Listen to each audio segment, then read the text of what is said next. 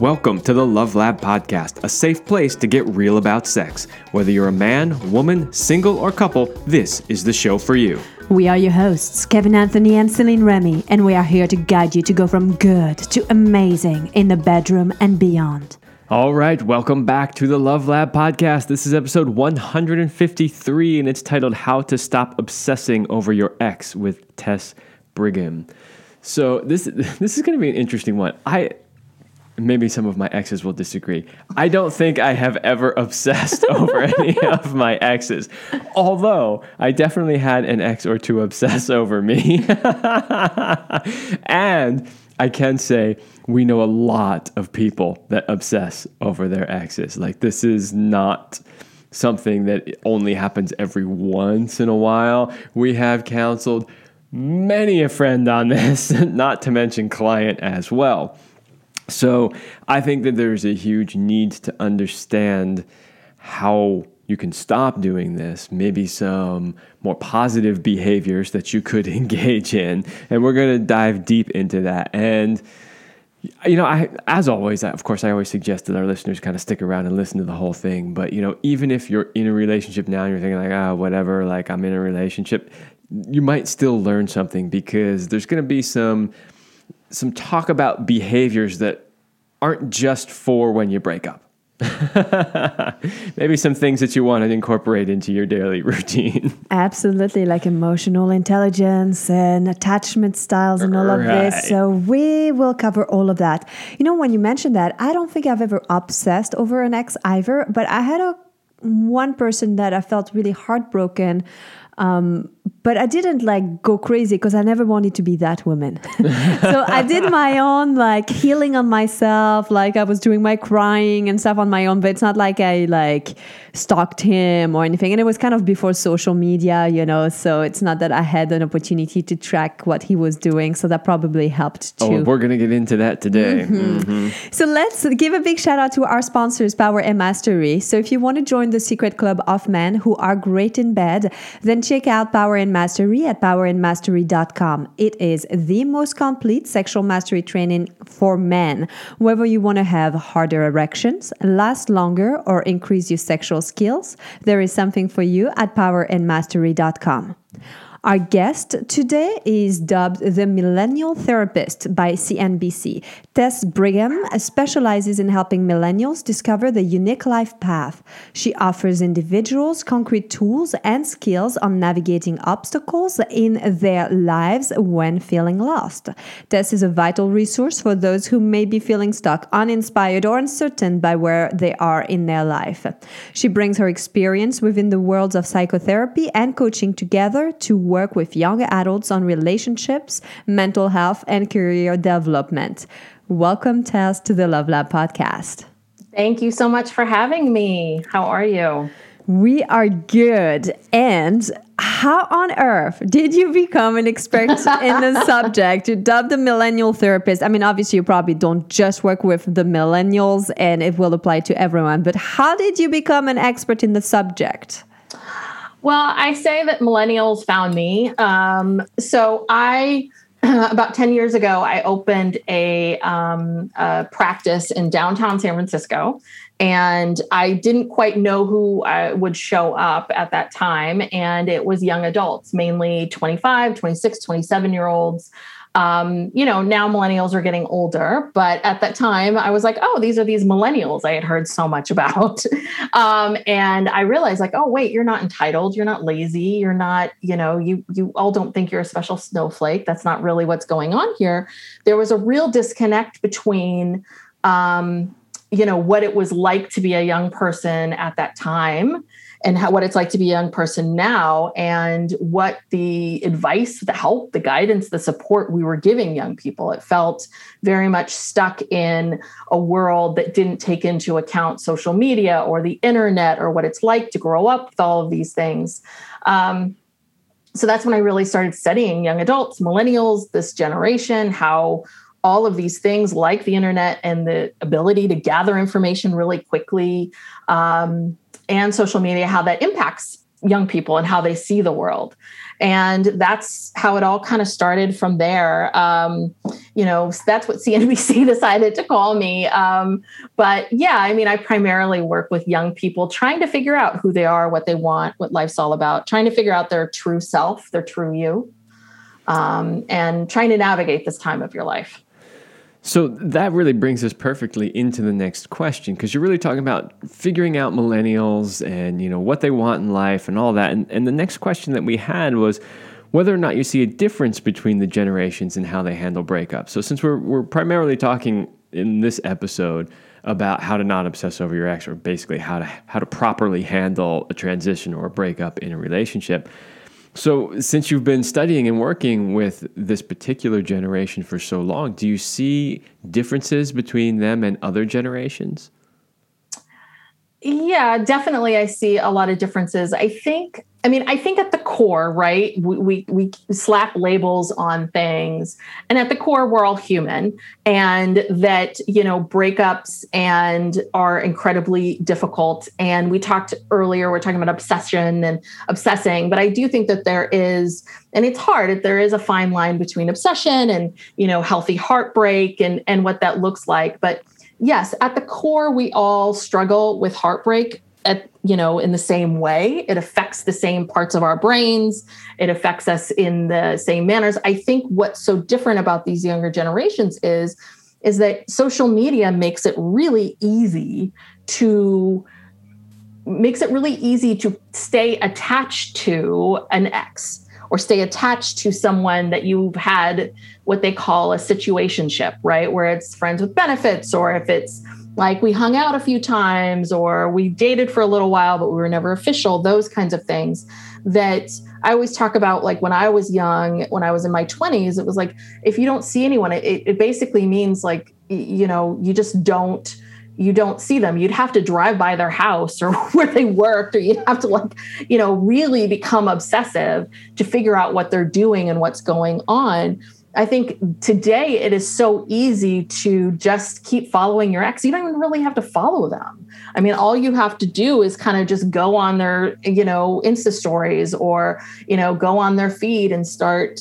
And I think that what becomes very innocent for some people becomes, you're 2 or 3 hours in and you realize that you've deep dived into every single post that they've had and trying to analyze what each word means. And I think that part is really hard. Is at our fingertips, these phones that we have allow us to sort of get stuck and stay in the past in a particular relationship with someone. So do you usually recommend then, when someone's going through a transition, that they, either unfriend the person or like separate digitally as well as physically? I mean, is that something that they should do? Oh, yeah. Yeah, big time. That's a big part of it. I definitely think if you're broken up with someone that you need to at least, mute them. Doesn't mean that you can't go back and see it. I mean, you could very easily go back around and see it. But I think that's a part of the process is, unfriending them, muting them, and not, when you're in those low points, not go to, I'm going to get back on Instagram and start to search for them again and try to figure out what's going on in their life. So here's another follow-up question to that, which is, so if you recommend that to clients, how many of them actually do it? I think that it is like any other habit. It is, you sort of say, yes, I'm going to do it. And you go and you do it and you purge. And then a week or two later, you're in a low spot or not having a hard time, and you go back and they might go back to do it. So for the most part, when I've given those tips, yes, people do it. Have they been able to maintain it? Not always. I think it's really hard. And I think it's part of the process, right? It's part of this process of breaking up. And I think that there is a correlation between, right? If you've been dating someone for years and years, it is really hard to like, okay, that's it. I've unfriended them now, moving on. So no one has ever done it perfectly, but the people that I've seen that have been most successful in being able to move forward have done those things. So you mentioned something about the things that happen in your brain when you breakup. You mentioned it earlier, and I'm curious, like, what happens?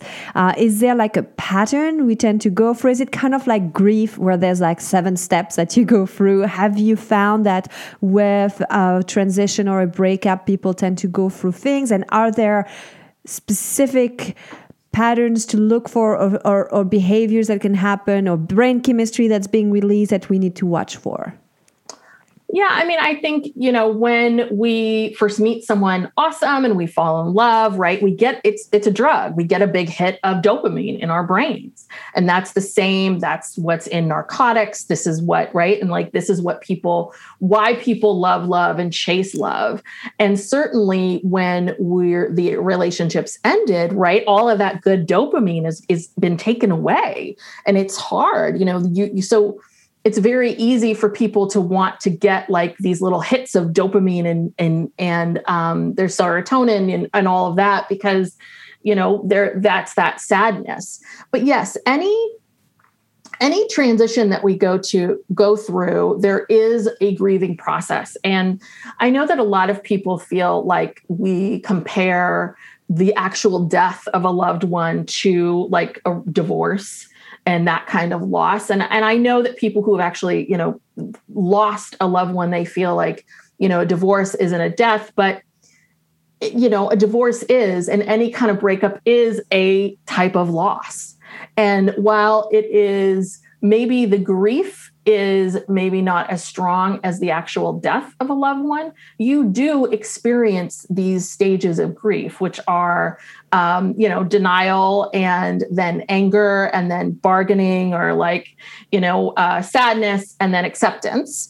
And those are the 5 major stages of grief. And what I always tell people is, whether you're grieving for someone who's that you've broken up with, or a loss, they never go perfectly in these 5 stages. You never go right from denial to anger to bargaining. It's like people seem to think like, okay, what stage am I in? It's you go from anger to sadness, back to anger, sadness, bargaining, back to, oh, I've accepted it. No, I'm angry again. No, I'm sad again, right? Like people, it isn't this linear line. It's all of these feelings that we feel. And that it's okay. And there's times, certainly with anything, with a breakup, where you'll have 2 or 3, 4 days, weeks where you're great. And then all of a sudden, boom, something hits you and you feel like, what's wrong with me? Why am I, it's like, there's nothing wrong with you. There's nothing, it doesn't mean that you can't move on. It's sad when something that was nice, that gave you all that good dopamine is gone. It really is.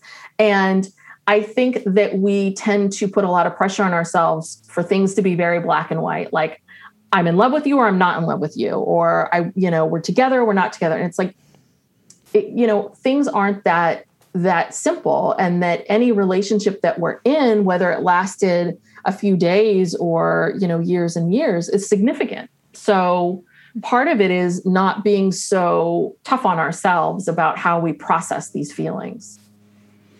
Yeah, absolutely. And so that leads me perfectly to the next question, which is, what's the number one mistake that people make when they're trying to get over their ex? I think the biggest mistake is they stay in, and I know it's hard, which is they get very caught up in all of the good. Right? There was a reason why it didn't work. There was a reason why it wasn't working. And even if you really, really like the person and you only saw great things about them, like you didn't think, because it was a very early in a relationship and you guys broke up and you didn't see, there's nothing wrong with them. I do think that then it comes back to, you then have to be able to say to yourself, while I may think this perfect person is absolutely perfect, they're so great in so many ways, they don't really want to be with me. And so I need to choose someone who wants to be with me. I need to be with someone who is going to accept me for me. And while they may seem like a great person, I deserve to be with someone who actually wants to be with me. And I think that part is really hard for people. We dwell a lot on they were so wonderful and great. There's something inherently wrong with me, and I'm never going to be happy again attitude. Interesting. So I guess there is a difference, right, between the person who's basically being dumped, and the one who exactly what I was going to say. and the one who makes the decision, right? Because it's probably easier for the one. I'm imagining that the one who's made the decision already ran through the grieving process while in the relationship, because that's usually how it goes. You're getting ready to break up with somebody, at least that's how I've done it. And by the time I broke up with the person, I'm pretty much over the person. Now, if the other one, it comes out of left field, it could be very much different, right? And maybe they have to go through that whole process. But yeah, so there is a difference, right? If you're the one who called in the breakup, or versus if you're the one who just got surprised by it. Yes. And I think there is also, right, the person who is more attached, more in love, more whatever, like they are. I mean, if you were just casually dating someone and you had a couple dates and you're like, oh, I like them, they were great, but it's not really going to work. And that person really liked you, really was picturing themselves with you, then yeah, there is a huge difference between the two for sure. But yeah, you're right, because the person who breaks up has been thinking about this, has been mentally preparing for this, has some sort of idea, versus the person who maybe was bebopping along and was blindsided. Though I think if you ask anybody, I mean, unless you're dating like a complete con person, I mean, I think people know, right? Like this relationship isn't working, things aren't gelling, they're getting more and more distant. This is what's happening. I mean, I think that usually once people stop and look back, they realize like, oh, wow, this was moving in a bad direction. Yeah, but a lot of it, I think, is kind of what you talked about earlier, which is what they choose to focus on. In other words, the person that is going through the grieving process because they were surprised by it and didn't want to break up, they were focusing on all the good things in the relationship, right? But the person who made the decision to leave the relationship most likely was focusing on all the bad things, the things that weren't working, right? Because that's what led them to make the decision to begin with. Yes. Yeah. So most likely, yeah. You mentioned about the person who's more attached. So tell us maybe a little more about the science behind attachment. We've made a whole show on attachment style, so we don't have to go into that. But I know that in our prior to our call, you were mentioning about some juicy pieces of the science of attachment and elements that you wanted to bring in. So maybe talk to us more about this. Yeah, I mean, I'm not quite sure in terms of, I mean, there's some people who are very, very well-versed in attachment and attachment styles. But for the basics of it is that, with attachment and attachment theory, there is this belief that we will replay, our particular attachment styles with people from birth. So depending on the kind of parent we have and our relationship with the parent and what was going on with the parent at the time when we were young, and also how parents and children connect in general, that we will replay in our personal relationships or romantic relationships, this particular attachment style. And so what I find really fascinating about just this topic when we talk about obsessing about your ex is that, there is definitely a certain attachment style that seems to happen, that happens when people are that there is one person that's obsessed, which is this anxious and avoidant attachment, which I'm sure you guys talked about in your, right. And I think this is what I see a lot of, is that the person who's obsessed is the anxious attachment, and the person who they're obsessing after is avoidant. And it doesn't, just because you're anxious in one relationship doesn't mean that you're anxious across the board. I think that's one thing just for people to understand is that certain people bring out certain attachment styles. So if you meet someone who's, got a very secure attachment, you can become a securely attached person. But what I've seen over the years is you get the sort of classic avoidant type of person who is, just like their name says, avoidant in the sense of you don't really know, like the avoidant attachment is someone who, will say they're going to call on a Tuesday and then you don't hear from them till Wednesday morning with an excuse, right? they then show up for the date on Thursday, but then, cancel last minute on the date on Saturday. Like, so what's happening for the other person is they're constantly unsure of what's it going to be. Like, are they going to show up? Are they not going to show up? If I text you, will you text me back? Right. The avoidant person is constantly giving you a little bit and then pulling back, giving you a little bit and pulling back. And I think what happens a lot of times is for the anxious person is that they start to think that avoidant person is like, the avoidant person has made themselves so interesting, so kind of, they're interesting and they're difficult to figure out. And it's a bit of a mystery. And suddenly when they do text you, when they say they're going to text you, that becomes this validation of, oh, I am liked, I am special, what I'm doing is right. And then when they avoid you again in some way, shape, or form, again, you're back to, ooh, I did something wrong. So this is something I need to change. And what I see a lot of times is people who become incredibly attached to what the avoidant person is doing. And they're thinking that it's love. They're thinking that this is what love is. Love is complicated and difficult. And I never know what to expect from you. And I think that what happens along the way is that people start to forget, or they start to they almost forget, or they just don't even know, like, oh, a healthy, secure attachment or relationship is the person shows up when they say they're going to show up. Right. They do what they're supposed to do.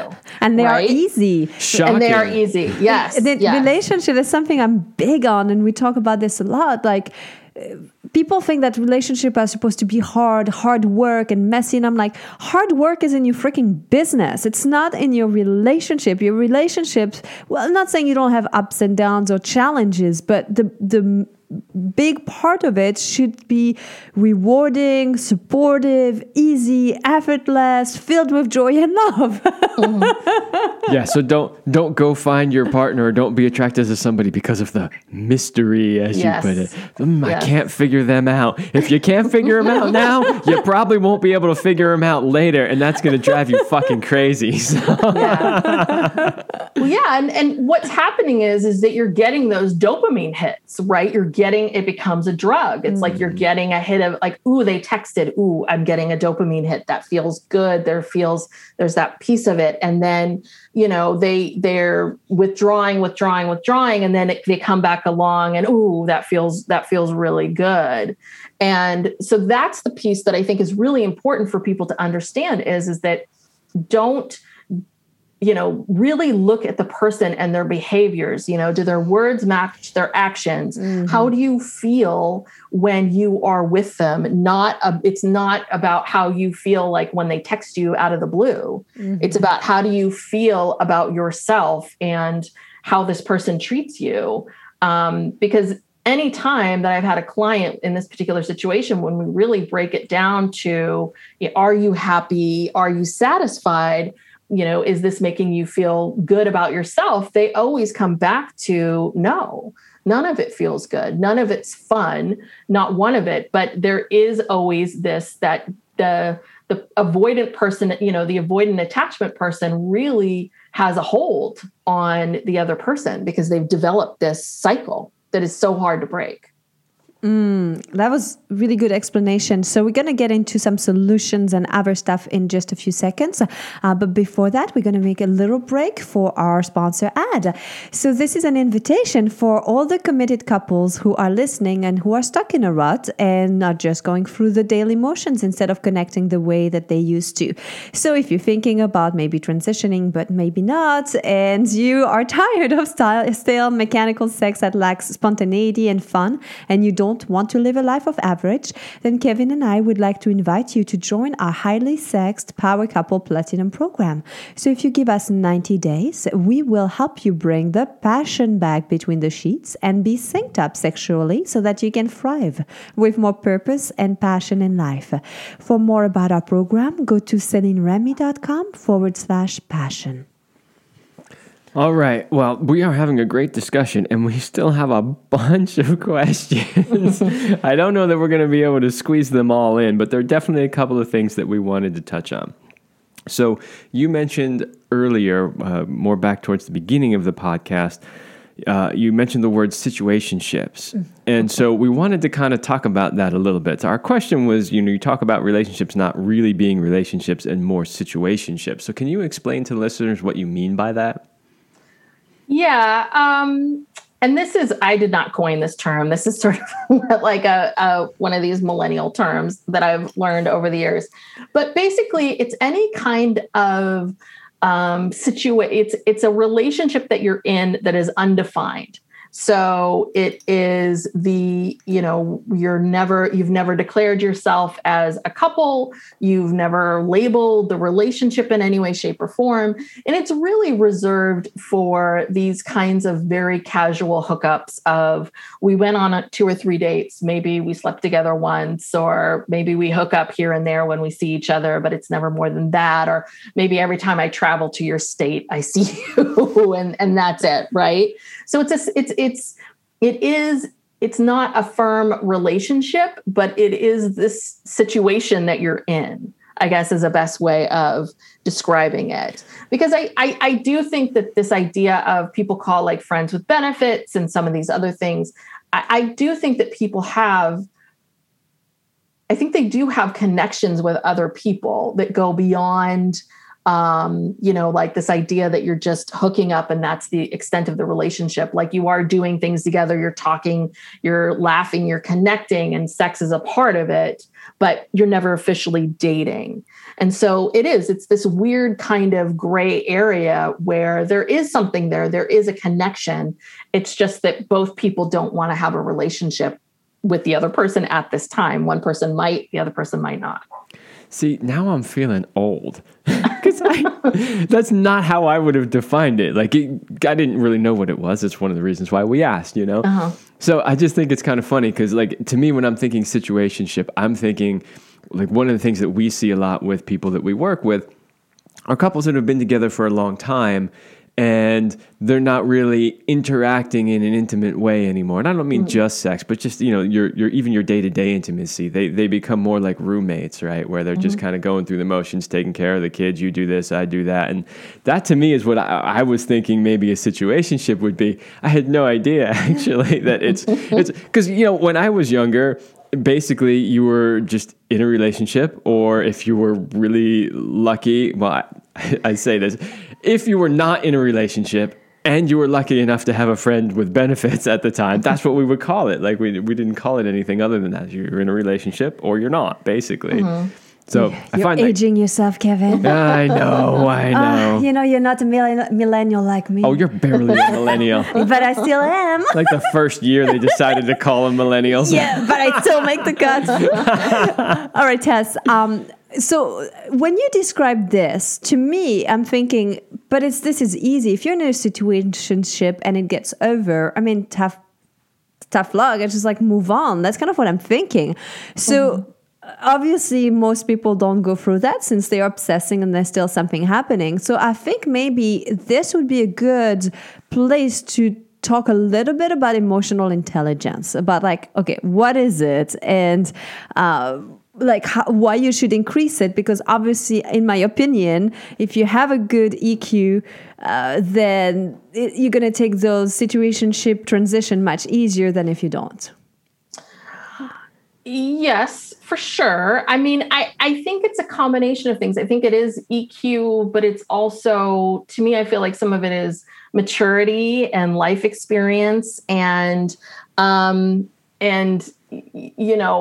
don't know, maybe it's just me, but I remember being in my 20s and probably then I don't know what I would call it, but I guess now as I look at it, it was kind of sort of dating, kind of sort of a situationship, that I remember having and feeling like that it was, significant. And I think at the time it was, at the time looking back, I think that my lack of maturity was the thing that was really holding me back from really understanding how to ask for what I need and want and what I deserve.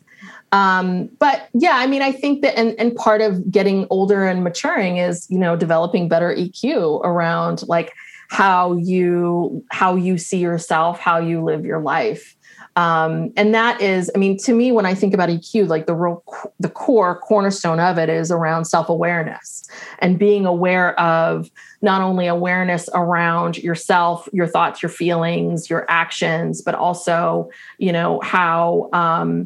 how you treat other people and how other people treat you and the boundaries that you set up for yourself. And, when you have good awareness of your thoughts and feelings and what you want, you're able to better understand, like, what are my boundaries around what it is that I want and need and how to ask for them. And so I think that's one of the things about being young that's really hard is that you kind of go out into the world and it is really hard. You have to first learn how to become more aware of yourself and ask yourself these questions of what is it that I want? And then figure out, like, how do I ask for those things? And I think that especially, I think for women, we're really taught, be nice, don't rock the boat, don't ask for too much, don't demand so much, be quiet, those things. While things are changing, it's so ingrained in how we were raised and how we see ourselves, that I think for especially women, they have a really hard time like setting boundaries and asking, like, oh, wait a second, I want to be in a relationship with someone who actually wants to show up for me. And I need to ask for that. And I need to sit and be okay with the fact that this person might say no. And yeah, that sucks. It's hard, but I also need to, then I need to move forward. Yeah, and so I like how you make the distinction between the EQ and just simply lack of maturity and experience in life. Mm-hmm. And the reason why I like that is because people can still have a lot of experience and quote unquote maturity and still not have a very high EQ. We see them all the time. Yes. So part of it when dealing with younger generations, part of it is they simply haven't been around long enough. They haven't had enough relationships. They haven't had enough good role models to teach them how to behave in a relationship. So they simply don't know how to do it. Yes. You would expect over time that they would learn enough from each relationship, but that's not necessarily the case either, in which case they also have to work on developing that EQ. Yes. So in other words, it's not a foregone conclusion that just because you're older now, you suddenly figured it out and know how to do it. Mm-hmm. Yeah, it is. It's that piece of how do you take what you learned from the first relationship? How do you look at that, become more aware, what worked, what didn't work? What's my role in all of this? What's my part of it? What was their part? Okay. How, what do I need to do differently? Oh, okay. That is part of that is maturity. And part of it is having high EQ is the willingness and desire to do the work, to figure out, like, how do I do this differently? Yeah, and I would say for anybody young who's listening to this, that piece right there is huge, right? Because nobody expects you to know everything right from the start, And this is one of the reasons why I think it's such a good idea for young people to date a bunch of different people because, and I don't mean necessarily at the same time, but, the idea is that you learn from each one of them, you learn more and more. You can learn in a single relationship also, so I don't want to exclude that. But the idea is that nobody expects you to know everything. What we expect is that you can do what you just said, which was have the self-awareness. Look at both yourself and the relationships you've been in and figure out what worked and what didn't work and then try to do better the next time. Mm-hmm. So Tess, do you have some tips that you can give our listeners who right now are struggling to get over their ex? Is there a 1, 2, 3 step? Yeah. Well, I would say, first step is always, and this is what I always recommend to all my clients, which is, you have the right to feel whatever you're feeling. You have the right to feel sad. You have the right to feel disappointed that this relationship didn't work out. You have the right to feel whatever it is that you're feeling. And if you allow yourself to feel sad, like I think that one thing that I see a lot of is there's a lot of this idea of like, oh, well, go ahead and dump him. You're a queen. You don't need this. You're better off without him. All of those things. those things might be true, but you still have the right to feel sad, feel disappointed. So feel your feelings, always allow yourself to feel your feelings. And as I talked about earlier, grief and transitions and all of those things, absolutely, like, allow yourself to feel all those things and recognize that, there really is no such thing as true closure. You're always going to love that person a little bit. You're always going to have some feelings for them, even though they're not going to be in your life day to day. But I would start with that. I think that if you feel like you're moving into that obsession piece of it, I think you need to check yourself a little bit and think back to this idea of dopamine and drugs, and really think about it as, this person is becoming a bit of a drug for me. And the best way to handle that is to just cut it off completely. So get off of social media, get off of their social media, don't, create some safeguards for yourself to, announce to your friends and say, I'm not going to get on social media, or I'm not going to get on and follow that person, please keep me accountable, or, have 2 or 3 things that you're going to do, as opposed to reaching out to them, or as opposed to getting on social media and following them. I would, say, okay, I'm going to journal for 5 minutes, or I'm going to meditate, or I'm going to go exercise, or I'm going to go do all of these things. And then I'll reassess and see if I want to do that, to go back and reach out to the person. And then I would really focus on what wasn't, see the person as a whole person, which is, it wasn't all good. It wasn't all bad. It was good and bad. And right now it's not going to work. And being able to not get caught up in the, oh my God, we were so perfect. And oh, it was such this, like, really truly see them as a full, complete person with flaws. And then it always comes back to you being able to, once you've gotten through the grief, which is, and this is this EQ part, which is, what do I learn from it? Like, how do I take what I've learned about myself, about relationships, about, the kinds of people that I'm attracted to and who I'm dating, what do I take from all of this? And what do I learn for myself around what is it that I'm really looking for? What is it that I really want? And I'll have my clients like really think, and write out that list of who is the person that I want.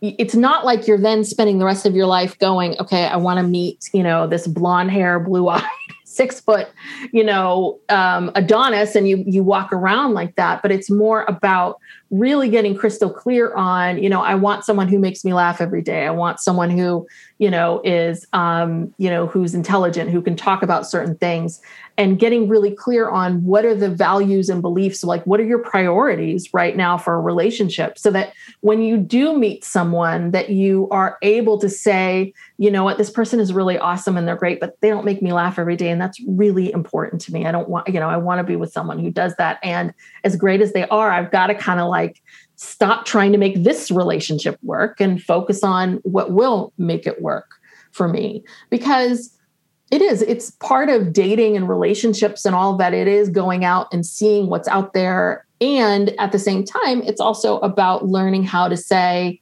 okay, this isn't right for me. And I've got to trust that if I say no to this, something better, something more that aligns with me will come along. And I think that part it's also hard when you're young too, because there's a lot of fear around, well, what if I never pick any, what if no one comes along? And I think that does create a lot of concern for people. And it's easier when you're married and on the other side of it to say someone will. But I understand that fear around it. But it's really about, how do you want to spend your days? Do you want to spend your days with someone who you kind of sort of like? Or do you want to spend your days with someone that you really, really like, that you enjoy, and that will make you laugh, 20 years later? Yes, absolutely. I love that idea of making the list. That's actually something that we, Vasily and I, have both done in the past. I had a very detailed list before we met. And even, these years later, when something comes up, like a particular trait or something that I appreciate about her, she'll look at me and she'll go, was that on the list? And some of them were on the list, and actually there's a whole bunch that weren't on that list. But if I ever had to make a new list, they would be now. Yeah. This was awesome, Tess. Such great advice there that I recommend listening to again. Where can people find more about you and, of course, work with you if they feel like they need that extra accountability and support? Yeah, so the best way to find me is to just go to my website, tessbrigham.com. You can sign up to talk with me. And I am launching in the next couple months. I'm going to have, I'm revamping my website. I'm going to be launching some courses and products and all of that. So you can just get on my mailing list. I send out a newsletter every week. It's Sunday mornings with Tess. So it's a way of like starting your week off right and being able to do that. But, and then I'm also on Instagram, Tess_Brigham. And I give a lot of great free information there, tips and inspiration, and a lot of these tips and tools and tricks and all that kind of stuff. That's a big part of what I do is I love to make it practical for people to be able to implement it into their own lives. So. Awesome. Thank you for sharing that. And we'll have, of course, all the links in the description. Before we go, we have our very last question that we love to ask our guests. Tess, what is your best sexual talent? Oh my God. I've been married like 18 years. I'm just like, I have to think this through a little bit because I'm trying to think about how I was pre-married. This is going to discourage people. Well, don't let it discourage you because she must be doing something right. She's still married. I'm still married. Well, get my husband back here. Oh my gosh. I think, I have to say that I think that I am, oh God. I do. I think I am a good kisser. I think that I've kissed a lot of frogs, but I do.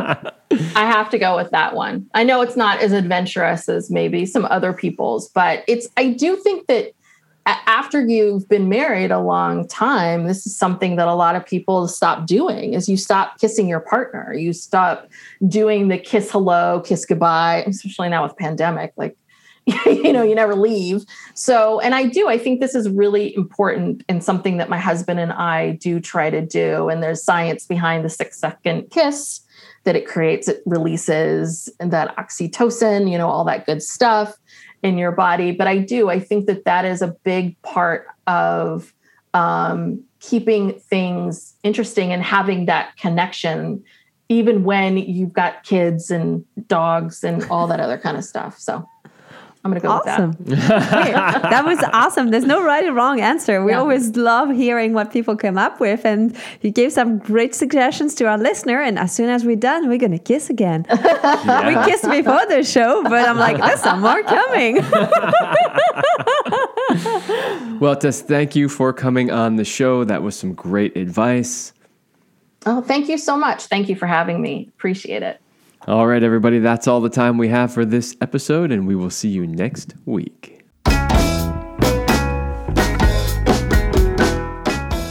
We hope you liked this episode of the Love Lab podcast. If you enjoy this show, subscribe, leave us a review, and share it with your friends. And for more free, exclusive content, join us in the Passion Vault at CelineRemy.com/vault. That's CelineRemy.com/vault. Thanks for listening. And remember, you're amazing.